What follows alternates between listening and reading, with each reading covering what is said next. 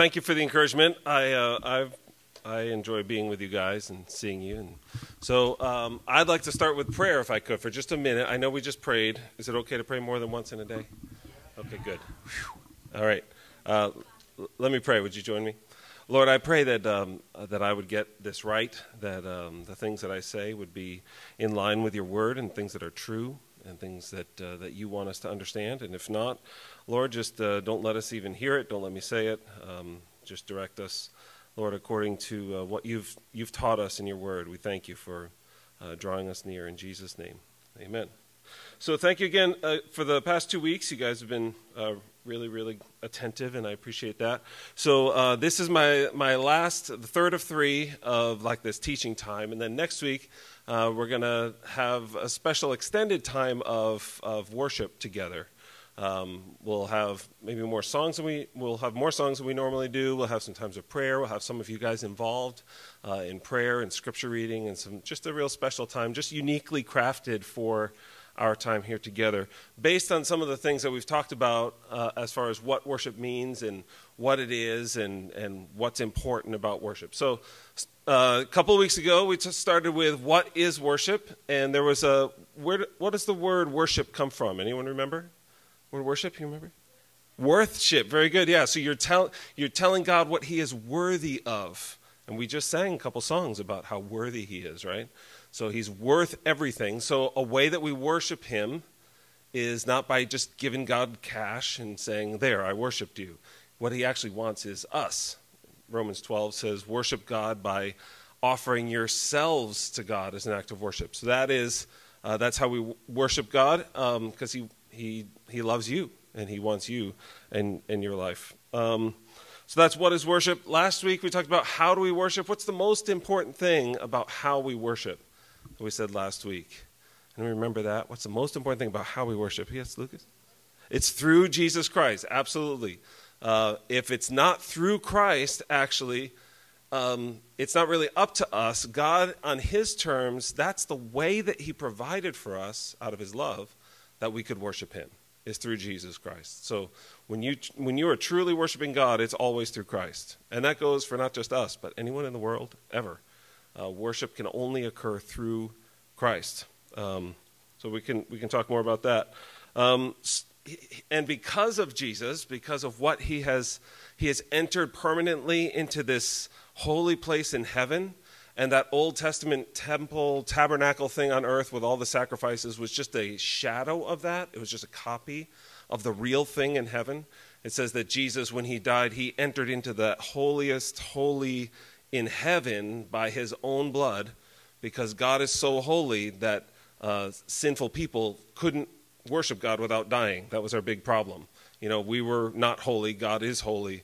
And if people try to stand in the presence of holy God, we might think, well, I'm pretty good. I'm better than most people. But it's actually, he's so holy that you can't worship him without dying. That's a big problem. So Jesus made that once and for all in our place, so that he entered in by his own blood once and for all. So everyone who worships through him, you're not only allowed to go into God's presence without dying, you are welcome there. And even beyond that, God invites you there. In Hebrews 10, it says, if we, with a full assurance of faith, draw near to God because of this sacrifice of Christ. I don't know if you feel like God wants you to be near him, but the Bible says that you are. You were invited to draw near to God. I think God wants us to worship him more than we want to worship him. I think he wants us to be closer to him more than we want to be close to him. You know what I'm saying? Like he invites us through Christ. That's why Christ came, because God, if you have any doubt of whether or not God loves you, just think about what Christ did so that we could draw near to God. So what is worship? How do we worship? It's through Christ. And so I want to talk to you about why would we worship? Why do we worship? I hope that it's a normal part of your life to worship God. And that can come in a lot of forms, and hopefully it's getting a little more clear of what we're talking about when we're talking about worship. But I want to go over some reasons of why do we worship God. Here's some wrong reasons that I've seen. Wrong reason number one to worship God is to impress God. And to act kind of spiritual because, I've seen this a lot where people feel like, I haven't really been a very good person. I've done a lot of bad things. I've seen this in people as a pastor. And they'll think, well, maybe if I just go to church a little bit, it'll kind of balance that out. Maybe God's probably really mad at me, but if I go to church a little bit and I worship a little bit, maybe it'll just kind of take the edge off, and I'll balance the scales, and God will be happy with me, where he's not very happy with me right now. Sometimes people think that way. They think that you worship God in order to impress him or to earn his favor.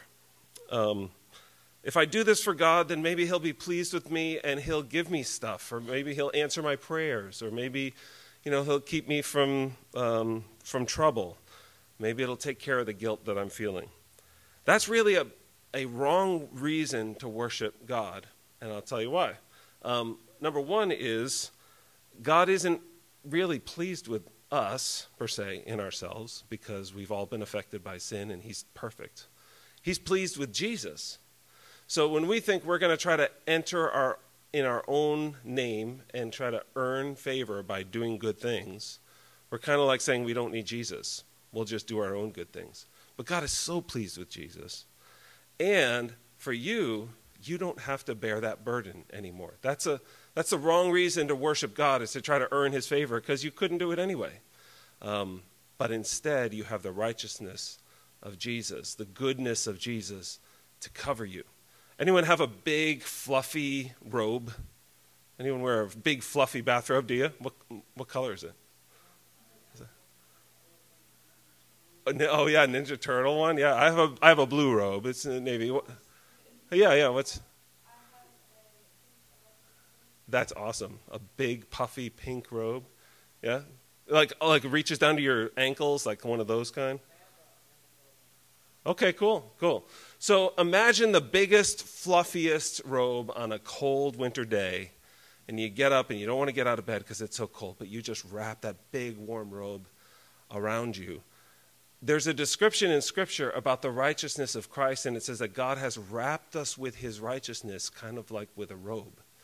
And this is a prayer that when I started leading worship, I was 22 years old, leading worship at a church, and I was young. I was nervous. I was nervous every single Sunday. People talking about, being nervous about singing up in front of people. I wanted to run away every Sunday morning. I just felt like I was just nervous and like shaken, and I'm worried, like, what do they think of me? Am I doing a good job? But then I would just pray a little bit right before I walked up there, and I started praying, God, would you just cover me with the righteousness of Christ? Just cover me. And that was just a simple prayer that I would pray before I'd go and lead in worship. And I just feel the encouragement from Scripture, because it says that God has wrapped me with a robe of righteousness. And then in the New Testament, it talks about the righteousness of Jesus being wrapped around you as well. So when God sees us, if we're in Christ and we're worshiping in Christ, he sees the perfection of Jesus, and you can't get any better than that. So here's the thing. If you're feeling the burden of having to earn your place in front of God, to earn his favor, to think, well, God's mad at me and I need to make him happy with me, you're putting way too much on your own shoulders. Jesus already did that for you. So instead, we approach God by faith, not by earning it, by trying to make God happy with us. So that's the good news. That's why it's a wrong reason to try to worship by impressing God, because we couldn't do it, number one. And second, don't miss out on the joy of just being wrapped with the righteousness of Jesus. That's enough. That's enough of a reason that you can approach God. Another wrong reason that I've seen people worship is to get an emotional high.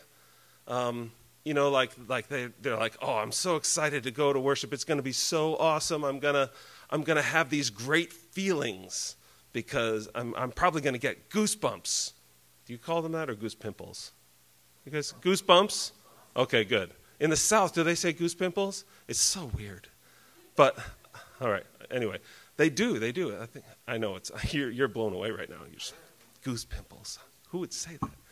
But yeah, somebody might say, I want to go worship because, it's just really inspiring, and I love the music, and and I love this. It just really, really fills me up. Now, I hope that to some degree is true, that we gather to worship. But we don't worship for the purpose of an emotional high or a feeling that we get. Because if we're chasing those things, we're missing the point. Now, worship is supposed to be about God. See, here's the thing. Sometimes as a worship pastor, I'll see people leave a worship service and say something like, yeah, it was okay. I didn't really like the service today. I didn't like the songs. They didn't pick the right ones.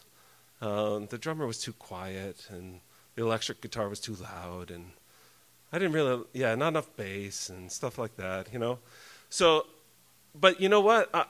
When somebody says, well, I didn't really like the songs, I just want to say, well, okay, they're not for you. Like, we didn't pick those songs for you. We picked those songs because we wanted a time of turning our attention to God. That worship service was what we offered to God. What do you think he thought of it? Like, when we walk out of a worship service, are we thinking, did you like it? Did you like it? Did you like it? What about God? Is that what you wanted us to say to you today? Is that the songs that you wanted us to sing? Are those the prayers you wanted us to bring to you today? Is that the response of my heart, God, that you wanted to see from me today? See, gathering for worship is for God. It's not for us. And it can be, a lot of times if we chase after, well, I really like that feeling, we can start thinking that the worship service is really for us. Lord, is that what you wanted from us today? Should be our attitude. Another wrong reason I've seen is to elevate ourselves. To elevate ourselves. Because the problem in this world is that we don't think highly enough of ourselves. Our self-esteem is the problem. We need to love ourselves more, so let's worship to elevate ourselves. When I'm looking for songs to add into, our worship services here at the church, it seems like more and more I'm seeing songs out there that are much more focused on the human being than they are on God. Or they're about elevating us. Let me give you a little example. A song I really like singing, see, it's about me. A song that I think is very God-glorifying is What a Beautiful Name It Is. Beautiful song. You guys know that song? What a beautiful name it is. It's very focused on the glory of Jesus. What a beautiful name.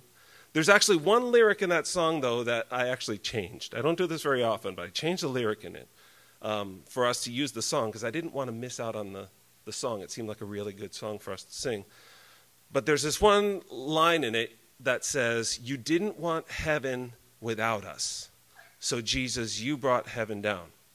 And the first time I heard that, I thought, what in the world does that mean? You didn't want heaven without Carl. Like, God was up in heaven. He's like, this is glorious up here, but it doesn't have Carl. Like, if he's not here, I don't want heaven. This is just not worth it. I mean, yes, there's angels and everything, but it's just not worth it without Carl. So this song is written, you didn't want heaven without me, so you brought heaven down. I thought that line could be taken that way. So we actually changed the line. Said, you didn't want us to be without you, so you brought heaven down. God, there are so many songs that are elevating the human self higher and higher and higher. It almost starts to sound like God's worshiping us. Listen, I'm not exaggerating. I want to read you some lyrics that I found this week. This is a We the Kingdom song. I like We the Kingdom. I've listened to some of their songs. This is called Dancing on the Waves. Some of the lyrics are okay. But listen, what do you think of this? Note that this song is written not from the worshiper to God. This song is written from the perspective of God singing to you. Like, this is written from God's perspective. Like, I love you, I sent my son for you. It's that kind of, it's coming from God to us. And here's some of the lyrics. I set every star into place so you would remember my name. I made it all for you. Okay, so think about that. I set every star into place. I created all the universe. And God says, I did it all for you. But you are my masterpiece. You are the reason I sing. This is my song for you. Every star in the sky, I set every star into place so you would remember my name. I made it all for you, my love, oh my love. You are my masterpiece. You are the reason I sing. This is my song for you. I'm reaching out. I'll chase you down. Come on, I dare you to believe how much I love you. Oh, I love you. Do you think that God sings a song to Carl like, you are the reason I sing. This is my song for you. I created everything for you, Carl. It's just so human-centered. It's so, and I think we have to be careful that our worship we don't suddenly make it about me feeling better. Now, don't get me wrong. Does God love us? Absolutely. God loves us. He placed his love on us. It wasn't earned. It was out of his mercy, out of his grace. God so loved the world that he sent his only son. It is true that we are magnificent creations of God, made in the image of God. But it's all for his glory, not for ours. That's the ultimate end. The reason when God loves me, when I don't deserve it, it demonstrates his love, and it demonstrates how good he is and how loving he is and how glorious he is and how worthy of worship he is. It doesn't prove to everyone, wow, that Carl, he's better than God, God gave everything because Carl was so magnificent, Really, I didn't earn that. It's out of his mercy that he loved me, and he actually gets the glory for that. We don't worship to elevate ourselves. We worship to elevate God. Our problem is usually not that we don't have enough self-esteem. Usually our problem is pride, and we don't give God enough glory.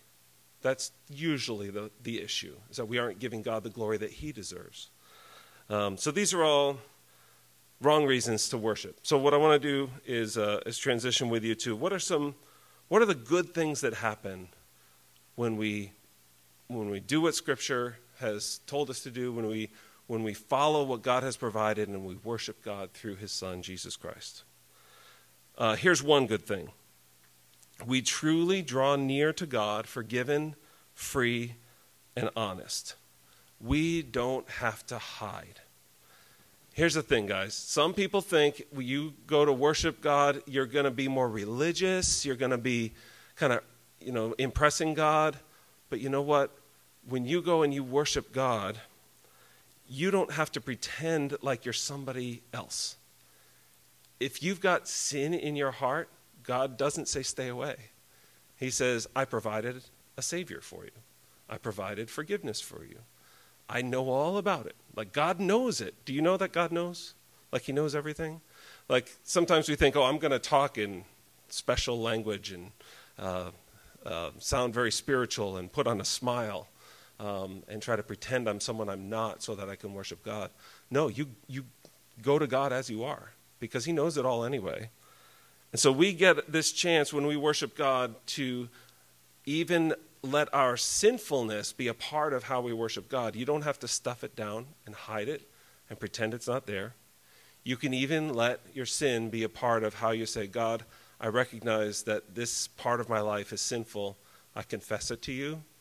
Thank you for your forgiveness that you've given through Jesus. I'm not going to let it keep me away from you.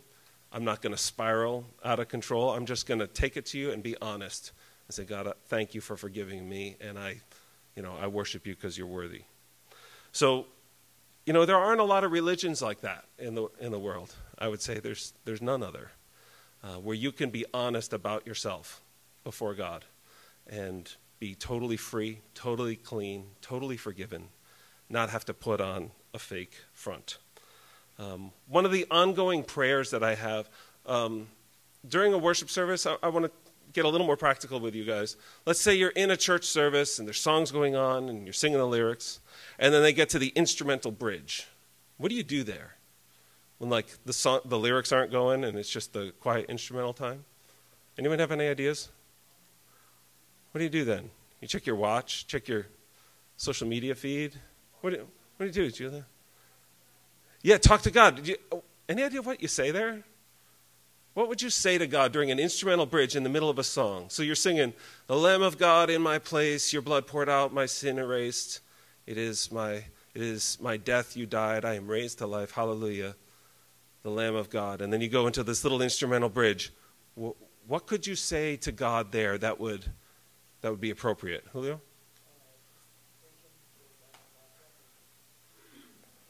Yeah. Yeah, absolutely. It fits right in with the song. You're there and you're saying, God, it's so true. Like, what you did is what I deserve. Thank you. You can just silently in your head just be praying these prayers.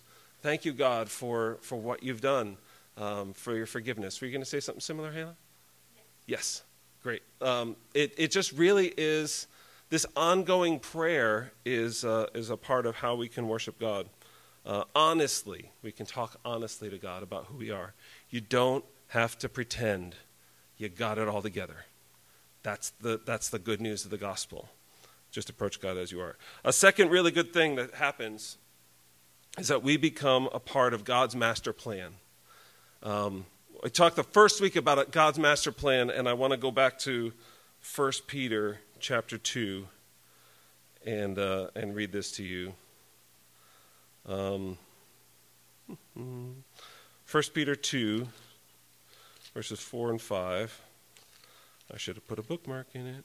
I bet Brandon could find it really quick. 1 Peter 2, 4 and 5.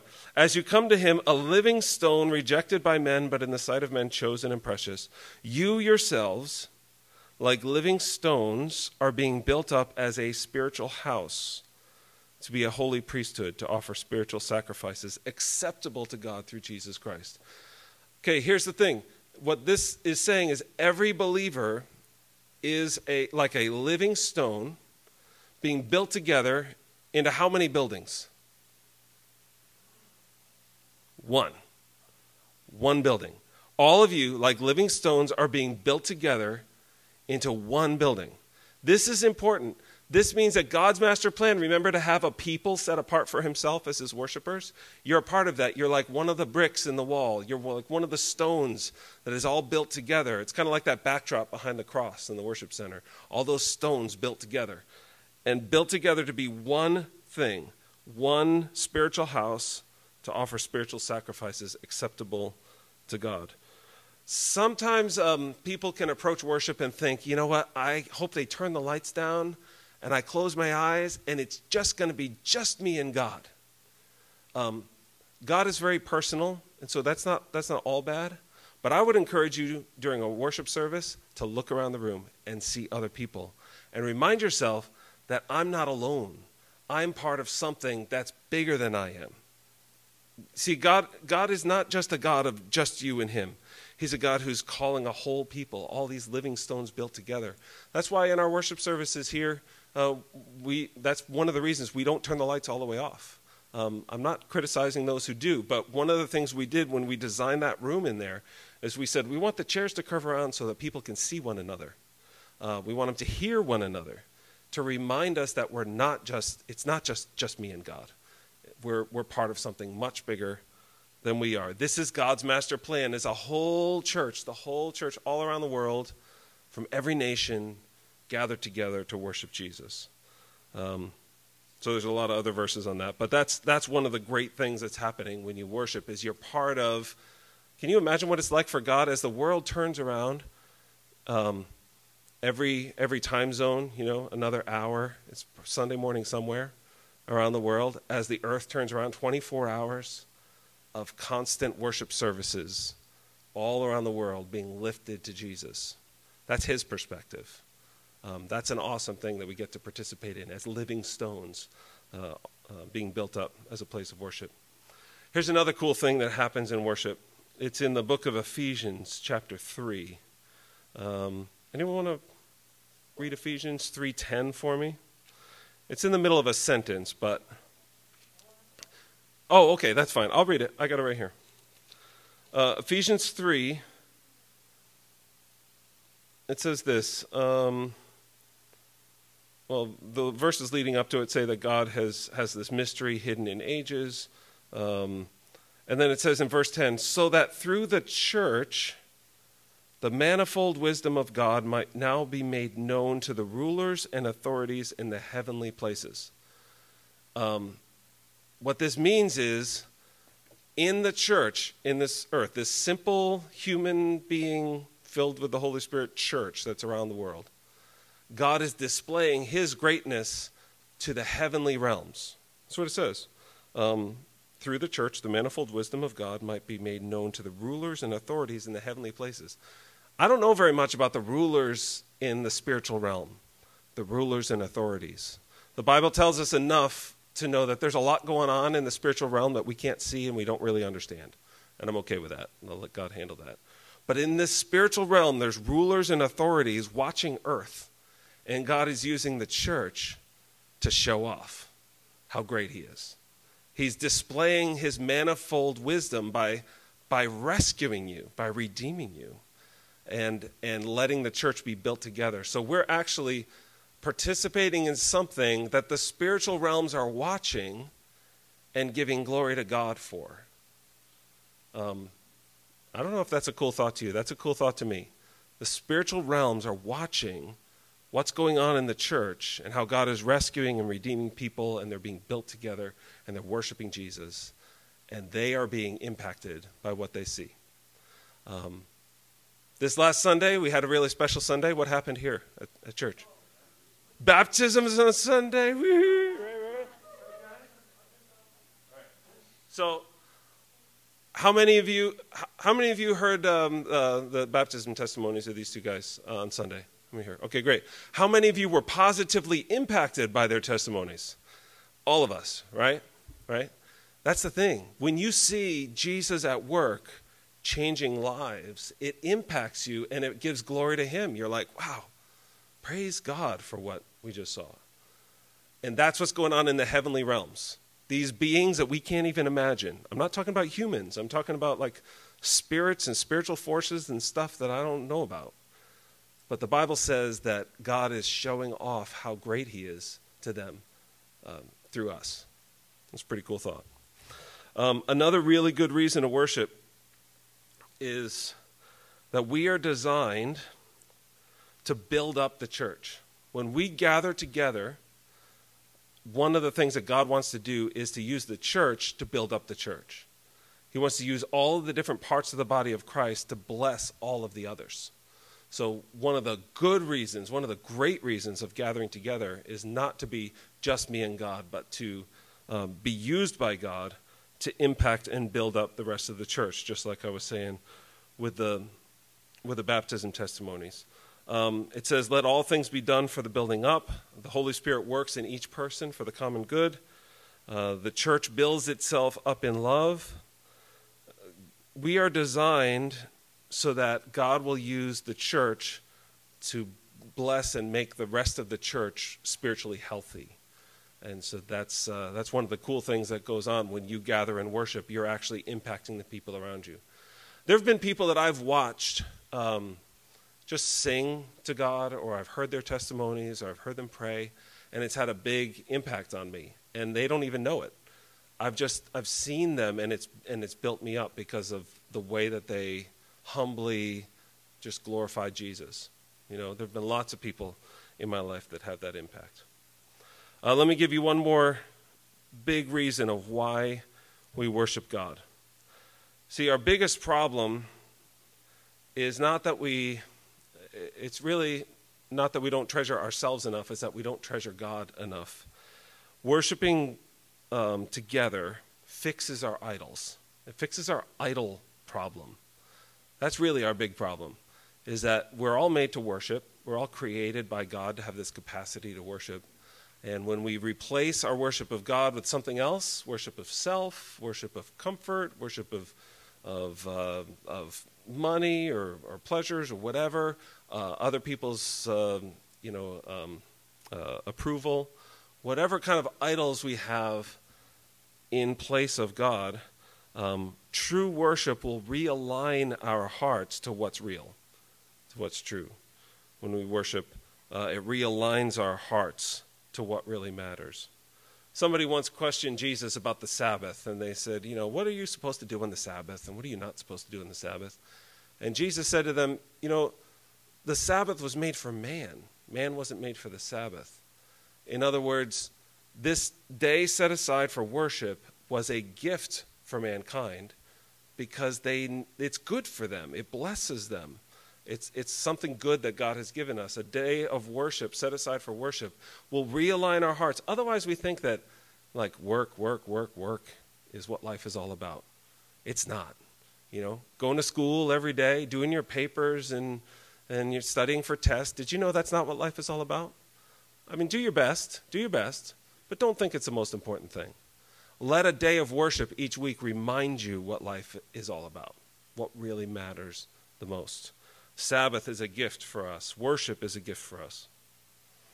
So I'd like to close with just a very brief couple of verses from the book of Revelation.